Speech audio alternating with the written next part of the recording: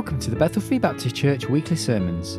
This is the morning service of Sunday the 12th of July 2015, entitled On the Winning Side, Part 2, and the Bible reading is taken from Acts chapter 12, verses 1 to 25. Here's Pastor Larry T. Curtis. If you'd like to be opening your Bibles to Acts chapter 12 again this morning. Of course, as we continue to look through God's Word, I can only say that if you were not here in the service last Sunday, I apologize. You've already missed the first half of this one. But I'm sure God can speak to you in the second half, and I hope that He will do that. We thank God that we have His Word before us that's been preserved for us. And now, as we take our reading from Acts chapter 12, I invite you to stand to honor the reading of God's precious, preserved, holy Word. Acts chapter 12 and verse 1. So now about that time, Herod the king stretched forth his hands to vex certain of the church. And he killed James, the brother of John, with the sword. Because he saw it pleased the Jews, he proceeded further to take Peter also. Then were the days of unleavened bread. When he had apprehended him, he put him in prison and delivered him to 4 quaternions of soldiers to keep him, intending after Easter to bring him forth to the people. Peter, therefore, was kept in prison, but prayer was made without ceasing of the church unto God for him. And when Herod would have brought him forth, the same night Peter was sleeping between 2 soldiers, bound with 2 chains, and the keepers before the door kept the prison. Behold, the angel of the Lord came upon him, and a light shined in the prison, and he smote Peter on the side and raised him up, saying, Arise up quickly. And his chains fell off from his hands. The angel said unto him, Gird thyself, and bind on thy sandals. And so he did. And he saith unto him, Cast thy garment about thee, and follow me. And he went out and followed him, and wist not that it was true which was done by the angel, but thought he saw a vision. When they were past the first and the second ward, they came into the iron gate that leadeth into the city, which opened to them of his own accord. And they went out and passed on through one street, and forthwith the angel departed from him. When Peter was come to himself, he said, Now I know of a surety that the Lord hath sent his angel, and hath delivered me out of the hand of Herod, and from all the expectation of the people of the Jews. When he had considered the thing, he came to the house of Mary, the mother of John, whose surname was Mark, where many were gathered together praying. And as Peter knocked at the door of the gate, a damsel came to hearken named Rhoda. And when she knew Peter's voice, she opened not the gate for gladness, but ran in and told how Peter stood before the gate. They said unto her, Thou art mad. But she constantly affirmed that it was even so. Then said they, It is his angel. But Peter continued knocking. When they had opened the door and saw him, they were astonished. But he, beckoning unto them with the hand to hold their peace, declared unto them how the Lord had brought him out of the prison. And he said, Go, show these things unto James and to the brethren. And he departed and went into another place. Now, as soon as it was day, there was no small stir among the soldiers what was become of Peter. And when Herod had sought for him and found him not, he examined the keepers and commanded that they should be put to death. And he went down from Judea to Caesarea, and there abode. Herod was highly displeased with them of Tyre and Sidon, but they came with one accord to him, and having made Blastus, the king's chamberlain, their friend, desired peace, because their country was nourished by the king's country. And upon a set day, Herod, arrayed in royal apparel, sat upon his throne and made an oration unto them. And the people gave a shout, saying, It is the voice of a God and not of a man.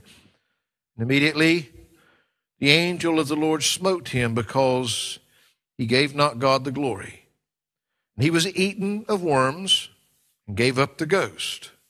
But the word of God grew and multiplied, And Barnabas and Saul returned from Jerusalem when they had fulfilled their ministry, and took with them John, whose surname was Mark. Father, as we continue to look at this passage of Scripture this morning, we thank you, Lord, for that which you have shown to us and spoken to us thus far. And we pray now, Lord, in the time that we have together here this morning, Lord, that you would take this passage and speak to our hearts.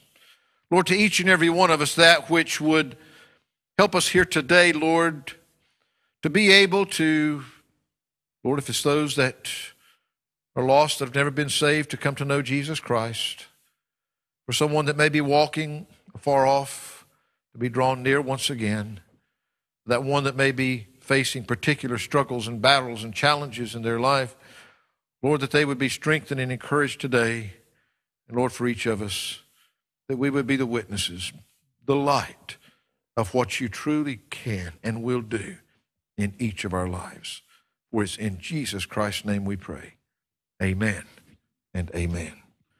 We looked down through verse 19 last week, and we'll be picking up in verse 20 here in just a moment. I'd like to read once again from Ephesians chapter 1.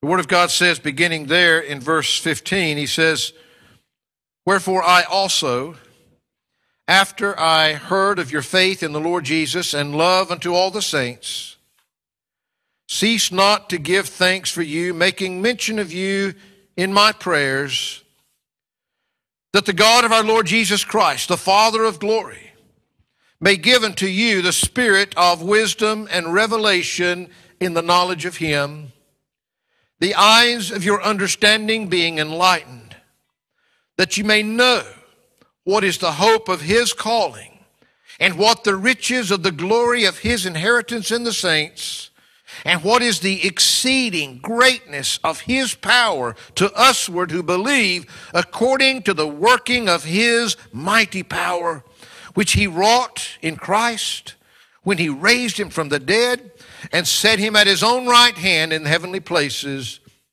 far above all principality and power and might and dominion, and every name that is named, not only in this world, but also in that which is to come, and hath put all things under his feet, and gave him to be the head over all things to the church, which is the body, the fullness of him that filleth all in all."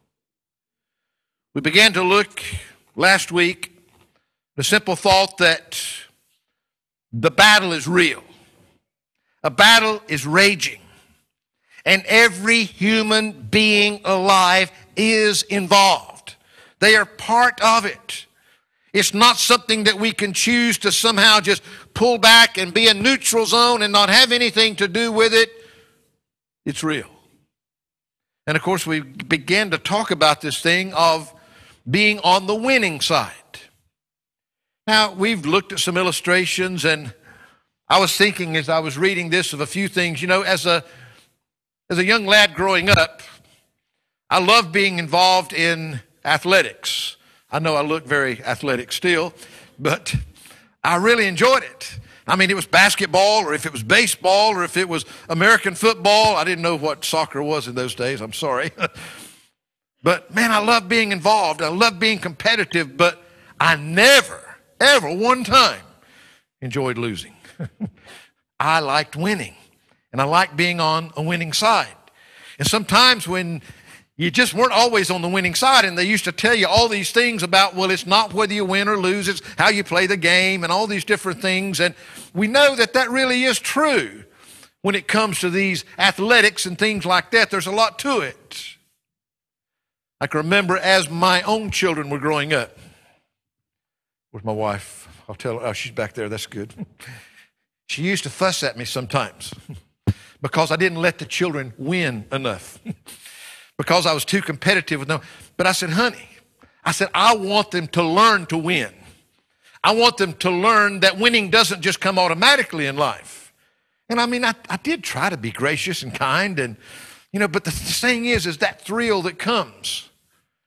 I mean, I can remember Amber getting so thrilled the first time that she beat me in a game of tennis, Well, I never used to try to thrash her in tennis, but I didn't just let her win for the sake of winning, because you'll never get better that way. But these are all just games in life. And we can be very competitive. And even in that, though, most of us prefer to be on the winning side rather than the losing side. But we're talking about a battle for your life. We're talking about a battle that doesn't just have the consequences of whether we smile or maybe even cry. Yeah, some people are so distraught at losing a tennis match that they may burst into tears. But we're talking about a battle that has eternal consequences.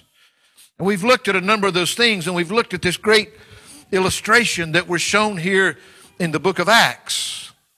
And of course, as we began to look there last week, we talked about being on the winning side, that we want to be on the winning side, and there is only one winning side, and we will be on the winning side or the losing side. And that being on the winning side, that does apply to all of eternity, as we just read about in Ephesians there. But it also applies to your day-to-day life. You see, we are fighting for eternity. But many times it feels pretty ferocious, the battle that you're fighting just to get through today, to handle this situation. You feel like you're being beaten down, you're being defeated, and that every time you're trying to do what's right, that you just end up on the wrong end of it. We talked last week, and we don't have time to go back there. We see this account. Here's this king. We talked about who he was in relation to some of his forefathers and those that would come after him. But here he is. And what he was wanting to be popular with the people. And so this is where we find the first of the apostles actually losing their life here, as he decides to kill James, to take his life. He killed James, the brother of John, with a sword. And he saw that this made the Jews so happy, it made him so popular with the people, that he decided to go after Peter as well. And he takes Peter and he locks him away in the prison. We talked about talk about overkill, 16 guards on one guy and all of this. And yet, we saw God's power. Peter was in a battle there that day. Yes, he was in an eternal battle, but he was fighting that day. He was locked away in prison that day. And just as we sang earlier, our God was able to deliver him. And we talked about that power that was there last week, and that the way to get access to that power was through prayer. Here they were. Peter was locked away in prison. Here's these other Christians. They're praying away for God to do something about it. Of course, when he does, it absolutely shocks them. They don't believe it. It's not real. Peter thought he was having a dream when the angel was leading him out of the prison. He suddenly realized, this is real. That was an angel of the Lord. I'm free. The people were so dumbfounded when he came knocking on the door. They were praying for him. But yet, when God did it, it still astonished them.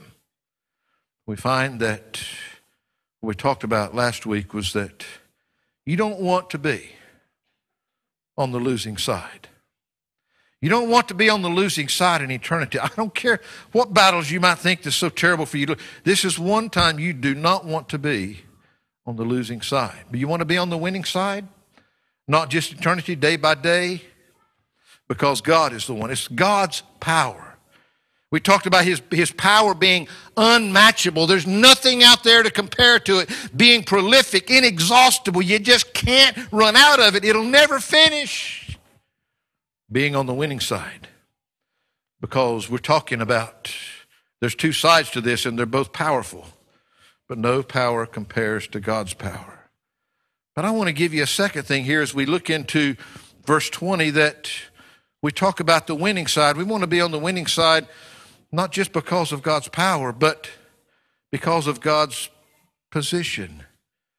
You see, people hold important positions, and people want to be on the side of that which is the most important. We find here in this story that Herod held that position of importance. It said that Herod was highly displeased with them of Tyre and Sidon, But they came with one accord to him, and having made Blastus the king's chamberlain their friend, desired peace, because their country was nourished by the king's country. And upon a set day, Herod, arrayed in royal apparel, sat upon his throne and made an oration unto them. And the people gave a shout, saying, "It is the voice of God, and not a man." You see, some months have passed here now since that Peter was released from prison. We're told here that Herod was highly displeased. In other words, he was angry. He was upset with the people of Tyre and Sidon. Now, being from a different country, they were not under the direct rule of this guy who was King Herod. But the Bible tells us here it was of importance because they were nourished by him. In other words, they were being fed by this man. This was what brought them their day-to-day needs. So here's this guy. That makes him in a pretty important position.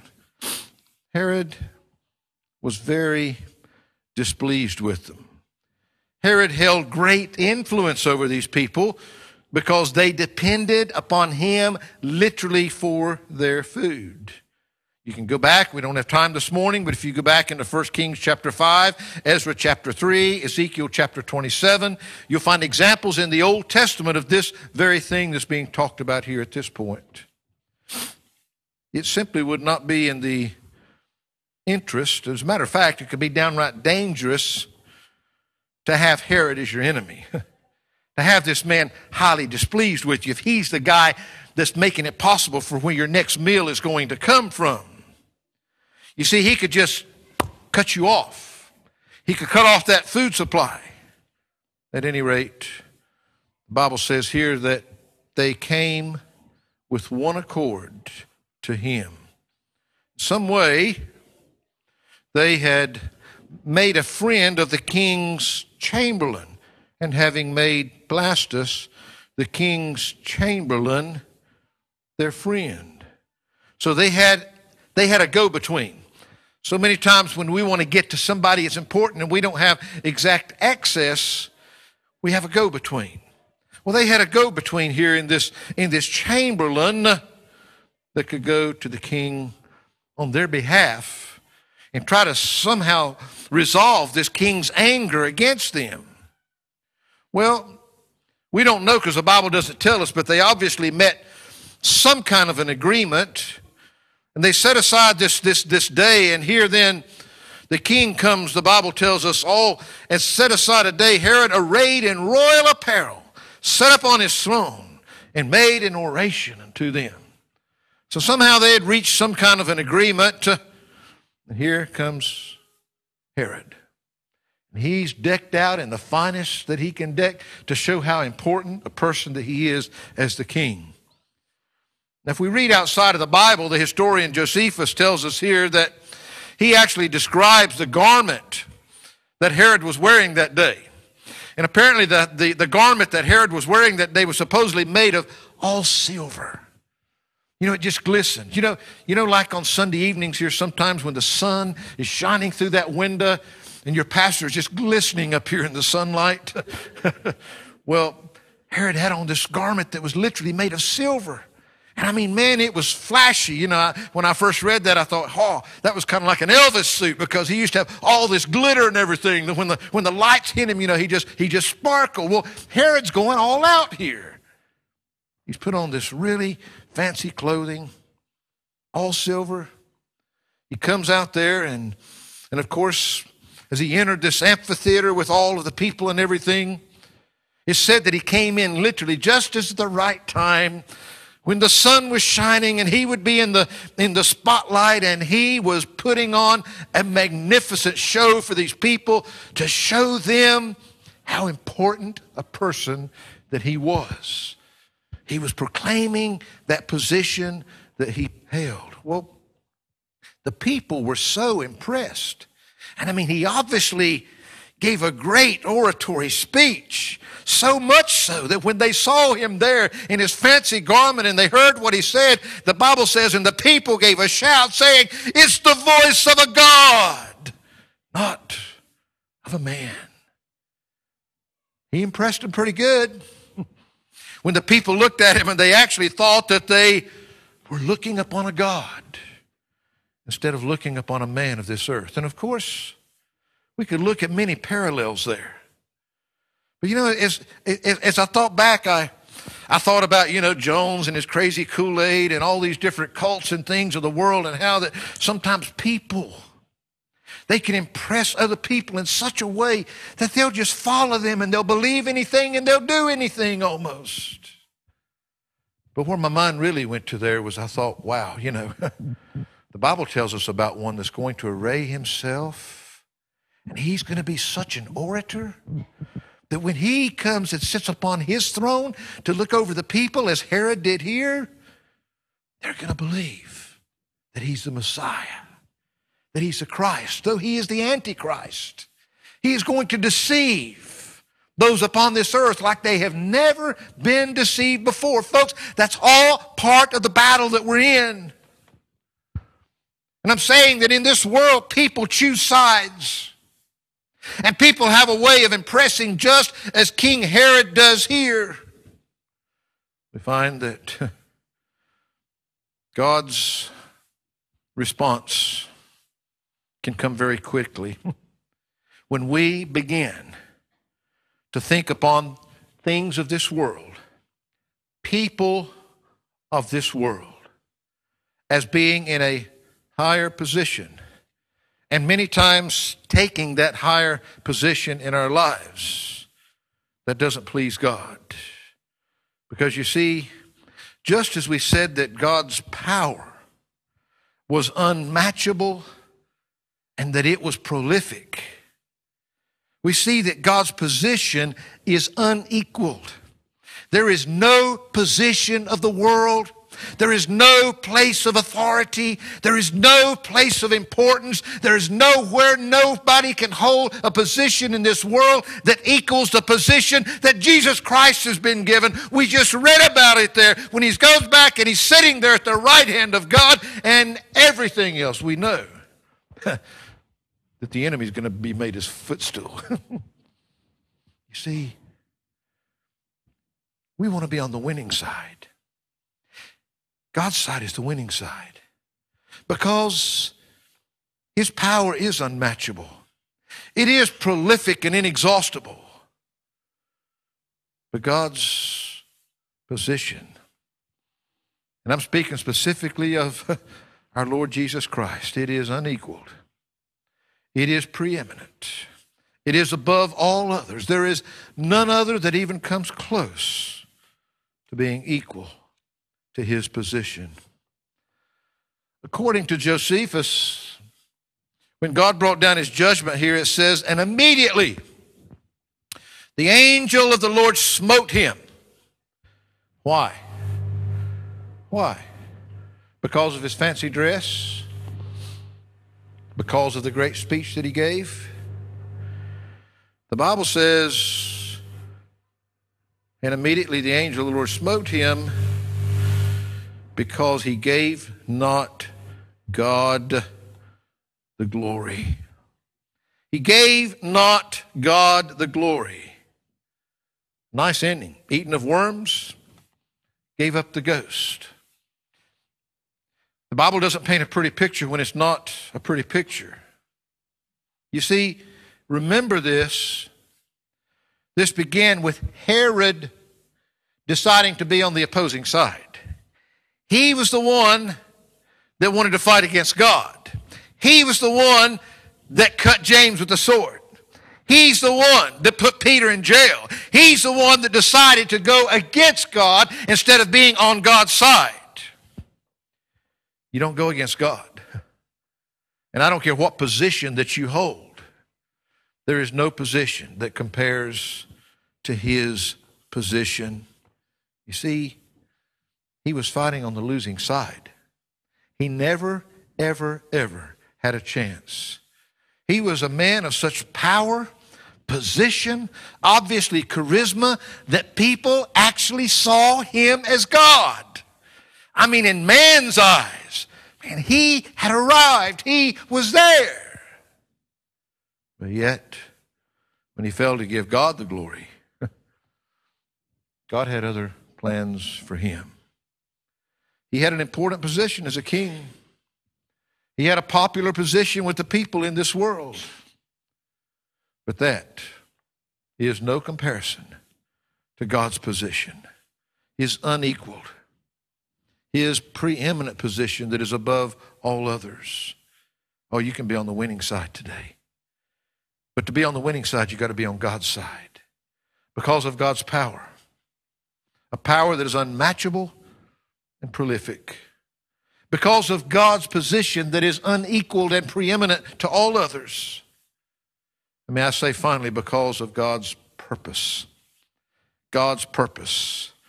Do you notice what it said there in verse 24? Now remember, Herod starts out fighting against God. You ever fight against God? Don't deceive yourself. Don't kid yourself. You probably do it every day. God says this. Oh, not really. Not right now, God. Not right now. Not that. Not here. Later.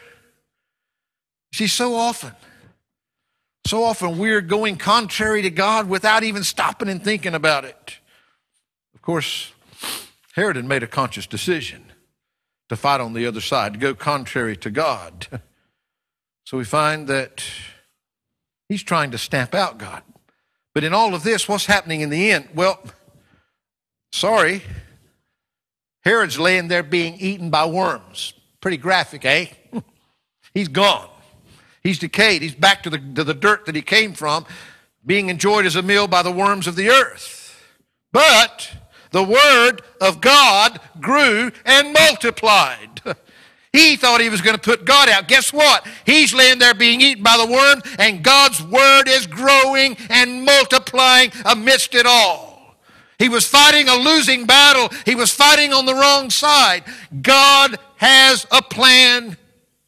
God has a purpose, a predetermined purpose, and it will be accomplished. He's got a purpose for this world. He's got a purpose for the church. He's got a purpose for his chosen nation, the people of Israel. He's got a purpose for every Christian today. He's got a purpose for Satan and all the fallen angels that went with him. And yes, there's even a purpose and a plan for every human being that chooses to follow the other side, to follow Satan. Though God never wishes for that. It's not God's will that any should perish. Don't say that they're following Satan and that they're suffering the consequences of that because that God somehow gets joy out of that. God has paid the ultimate price for them. But you see, there is a predetermined end for the saint and for the sinner. Luke is reminding us of something here. That despite all the furious opposition coming against the church, coming against the Christians, God's purpose is being fulfilled. The church continues to grow. God's word is growing and multiplying. The enemy thought he was going to stop the influence and the spread of this Christianity. God's purpose was different. And God's purpose is the one that matters. He says in verse 25, and Barnabas and Saul returned from Jerusalem when? What does it say there? When they had fulfilled their ministry.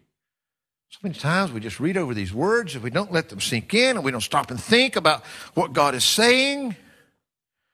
You see, if we recall back, read the last chapter, chapter 11, before getting into chapter 12, we left with Barnabas and Saul heading off to Jerusalem with the relief offerings that had been collected at Antioch to take to the saints at Jerusalem.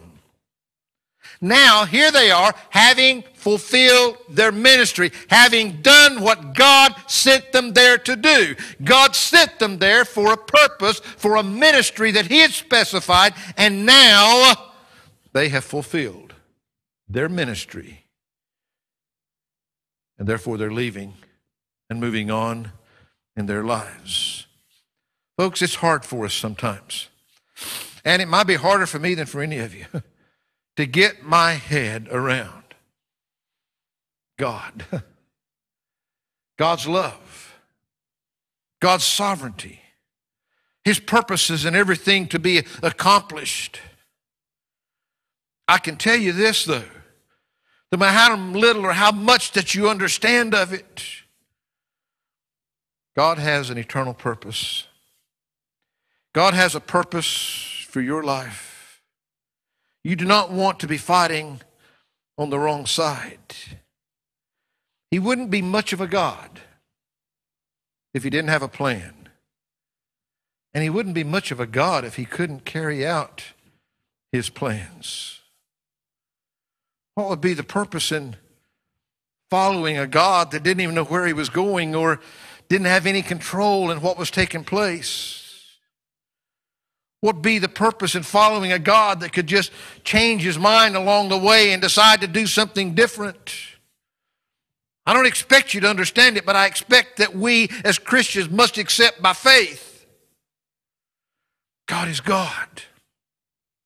God has a purpose, and it is unalterable. Nobody can change it. God's will be accomplished. And it's predestined, it's predetermined. I know that we can get into a whole lot of things here. And I don't believe God created a bunch of robots. I don't believe that he doesn't give you a choice.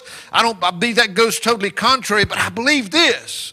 God is sovereign. God's in control. God knows the end from the beginning. And God has a predetermined purpose in everything that takes place. And nothing happens unless he allows it.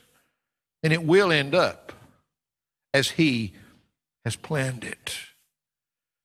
The thing is where do you fit in to all of this? There is a battle that's raging. We can ask ourselves all kind of quick, well, why would Satan keep fighting a losing battle? Well, why do we fight a lot of losing battles in our lives? I mean, we all fight losing battles sometimes. Why? Why do we fight for some of the things we do? And why aren't we smart enough to recognize and realize when we've lost? We're all involved. We're all on one of two sides. There are no other sides to choose. There is no middle ground. There is no neutral zone. Right now, at this moment, you need to recognize which side you're on. And you need to get serious about it. Where does your allegiance lie? Remember, we've already seen that not to be for him is to be against him. Are you on the winning side? Choose you this day whom you will serve. Today is the day of salvation. Now is the accepted time. Preacher, what are you saying? I'm saying just a couple of things in closing. I'm saying to you, every one of you here today, do you know which side you're on? I'm not asking you if you're religious. I'm not asking how often you go to church. I'm not asking how faithful you are, how committed. I'm asking, do you know with absolute certainty? Not because somebody told you, not because of something that you did, not because of something some church did, but do you know with absolute certainty today that there's a point that you have humbled yourself before the holy God, the God of creation, the sovereign God of this universe, and admitted that you're a sinner and accepted that it's only because of what Jesus Christ did for you that your sins can and will be forgiven? Have you done that? Oh, today I wish there was some way that I could take every human being and I could somehow, one of my greatest fears as a preacher is, God, I know that you've shown this to me. I know that you said this to me, but how in the world can I ever get that message across to the people? You see, if you're here and you're lost today, I wish there was something I could say. But if God is speaking to your heart right now, I don't care what else you know or don't know. If you don't know that you're a child of God, if you don't know that you've been washed in the blood, if you don't know that your sins have been forgiven, not because of anything that you've done, but because of what Jesus did for you right now, why would you want to go back through that door knowing that the enemy wants to destroy you, knowing that he wants to take you out of this world, that he wants you for eternity? Why would you do that? Why would you take that risk today? You need to know there's only two sides. If you don't know that you're on the right side, you better get there quick. Now, I can ask you all kinds of things today. You know, if you're on the winning side, are you in the battle like you ought to be? Are you trying to sit back and let everybody else fight it for you? We're in a battle. You're on the winning side if you know the Lord Jesus Christ is your Lord and Savior. There is no doubt about that. But what are you committed to today? What's important in your life? Are the things of this world more important to you than the salvation of souls? What little time I am so convinced. You know, I wish that somehow I could unconvince myself a little bit. I am so convinced that the time of Christ's coming is at hand. And there's people I love and people that I care for, and yet they're not ready to meet Him. And it's like part of me screaming out, yes, Lord, please, come and get us out of here.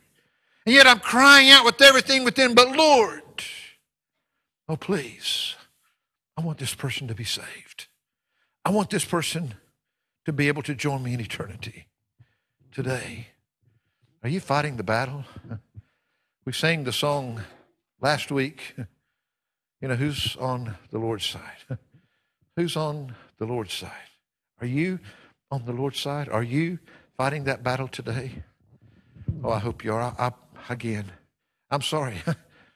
I wish that somehow that I could have the words, the expression, that I could be enough of an orator that there's absolutely no way that you could miss the point of what God is showing us. He wants you on His side. He's done everything that you can be on His side. And He's on your side. Whatever you're going through, whatever you might be fighting, whatever discouragements you're going through, He's able to deliver you. When you're on His side, you are on the winning side. But today, are you committed to Him? Father, Lord, I realize I feel so totally inept. Lord, it's simply trying to, Lord, get across the simple message of the importance of being on the winning side. Lord, today I pray for each individual that is here that's under the sound of this message. Lord, not because of the ability of how it's been orated, but Lord, because of your word, the power of your Spirit, I pray. Lord, you speak to the hearts. I know that I can't say anything that'll make a difference, but Lord, you speak those words that can only come from you. The power of your Spirit. You speak to hearts, not just the words that go to men's heads, but those that penetrate our very being. You know everyone here today. You know the needs of each one here today. I pray, Lord, that you would do your work. I pray that today, that we could all leave here today knowing without a shadow of a doubt, praise God, we're on the winning side. No matter how fierce the battle may get, we're on the winning side. Help us, Lord, to be committed. In Christ's name we pray. Amen.